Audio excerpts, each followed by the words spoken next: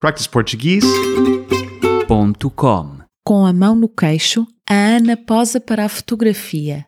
À sua frente, uma mesa composta com uma tábua de queijo e enchidos e uma garrafa de vinho. O fotógrafo não é mau, mas parece não conseguir a fotografia perfeita.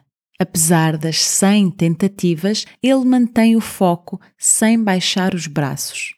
O cenário é surreal. Enquanto procura o ângulo perfeito, o fotógrafo tanto sobe para cima das mesas como se deita no chão. O seu comprimento impede a passagem dos outros clientes. É só um momento, pede o fotógrafo, atrapalhado com o aparato. Ana reconhece um colega de trabalho e acena a cabeça, num tímido cumprimento. Finalmente a fotografia perfeita. Eu sempre soube que serias capaz, grita a jovem Ana, radiante com o resultado. O fotógrafo lança-lhe um olhar matador, capaz de calar qualquer um. Eu tento, responde o fotógrafo. Ana percebe que, se calhar, abusou da sua paciência.